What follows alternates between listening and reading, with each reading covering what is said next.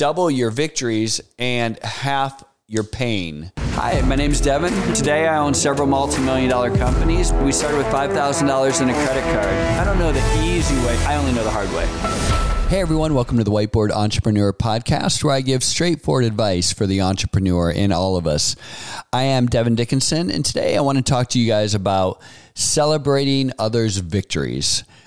This was a concept that was taught to me a while back from someone that I really respected and admired. And he shared with me that when you celebrate others' victories, you basically get to share that victory, right? So, and he's like, so basically every victory you have, they have a victory, you get to double it, right? And he said the nice thing about that as well is when you do that with others, you kind of become connected to them. And so you get to double your victories and half your pain. And what he meant by that is because they help share the burden of your pain and the burden of stuff that you go through. And I found this to be very true as a leader. And I've also realized that and again, I'm going to tell you, I don't do this great. I'm working on this. This is something in my life that I'm working on. But I'm working on celebrating more victories. And I'm a coach, right? So obviously there's a lot of translation here. But I'm also a father of 4, right? I'm someone who's been married for 25 years. I'm someone that owns several different companies.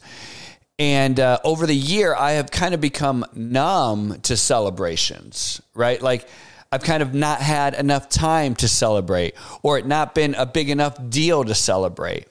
And much less my own victories and our family's victories and our team's victories and, the company's victories, but not only ours, but then certainly not others people's victories, right? And what I've realized is that I've missed so many opportunities for the joy of celebration and recognition and raising people up and elevating them, just here in my own companies and in my own employees and my own families and my own team, much less others, right? How much more could I enjoy my life and would I have just a joyful experience if I celebrated not only my own victories, but other people's victories? And then how much less pain would I have when others would share in that as well? And how many relationships have I not developed because I haven't taken the time to do this? And, what happens is I've realized that for some reason, as Americans, we're very stingy in our celebrations. And I think there's this pendulum swing that we've kind of gone through as a society because, as I've told you before, I don't believe in participation trophies. And, I get mad when I see, the bar lowered, right? And so therefore, in order to celebrate a victory, it has to be at this standard. Right. And then even at that, we're going to go through, hey, well, here's the wins, but, here's the lessons learned too. Right. And, but I become very stingy with celebrations. And I'll tell you, probably the biggest area that I become stingy with is with my kids. And I found myself, instead of maybe being their biggest fan, I become their biggest critic. And trust me when I tell you, there's enough critics around in the world, probably enough even in their own head. And I need to change my mind so that I can become the biggest fan. I don't believe you can celebrate your kids too much. I don't believe you can celebrate your employees too much. I don't believe you can appreciate people too much. And again, we're talking about, the sphere of influence that we have or that is with us, like our family, our friends, those that we coach, those that are, within our business. But what about all these other people that we could be celebrating their victories too, right? How about when you find out, your friend from, high school that you haven't talked to in 10 years just got a huge promotion? Like what could you do to celebrate that victory in their life? How would that make them feel? What can you do for your neighbor that finally just bought the car that you've always wanted and he just bought that car? Like that's a big deal to him. Instead of kind of like, I wish I had that car. What if you went and celebrated with him that he just got this amazing car? I bet you get to go for a ride in it. I bet she'll take you with it, right? What happens when, that friend, your frenemy or whatever, right, that you have, goes and buys their dream house? Can you celebrate with them? Can you be thrilled for them? Can you be so happy for them? And guess what? When you do, your heart will change towards that person. And you can start celebrating with them.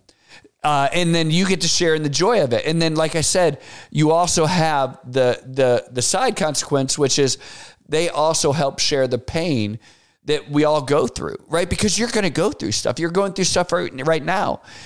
And how great is it to celebrate with people, but also when they help share the pain of life, right? And this is a concept that I've learned, like I said, that I haven't been good at. But one of my takeaways is that I want to find reasons to celebrate.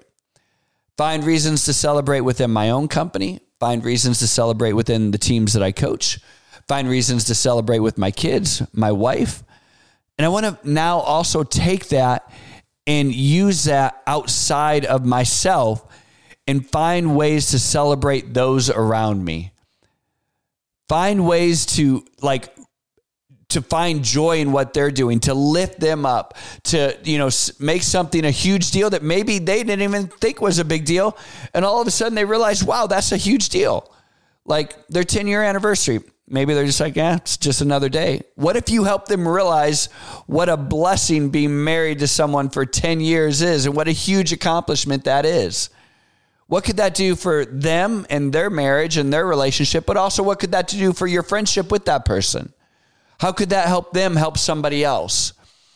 And so my challenge to you and to me is that we would stop being so doggone stingy with our celebrations.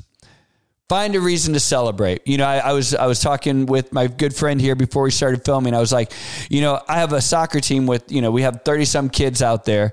And I'm like, not everyone's a top goal scorer. But some people are also like on the robotics team and have a freaking kick butt robotics team. How can I celebrate that, their victories there? How can I celebrate the person who just got on the president's list? How can I celebrate the most improved player, right? How can I find things to celebrate? I don't think we're ever going to get to the end of our life and go, daggone it, I celebrated too much. Pretty certain that's not going to happen. I'm Devin. This is Whiteboard Entrepreneur. I hope that helps. Take a quick moment and hit that subscribe button for more content.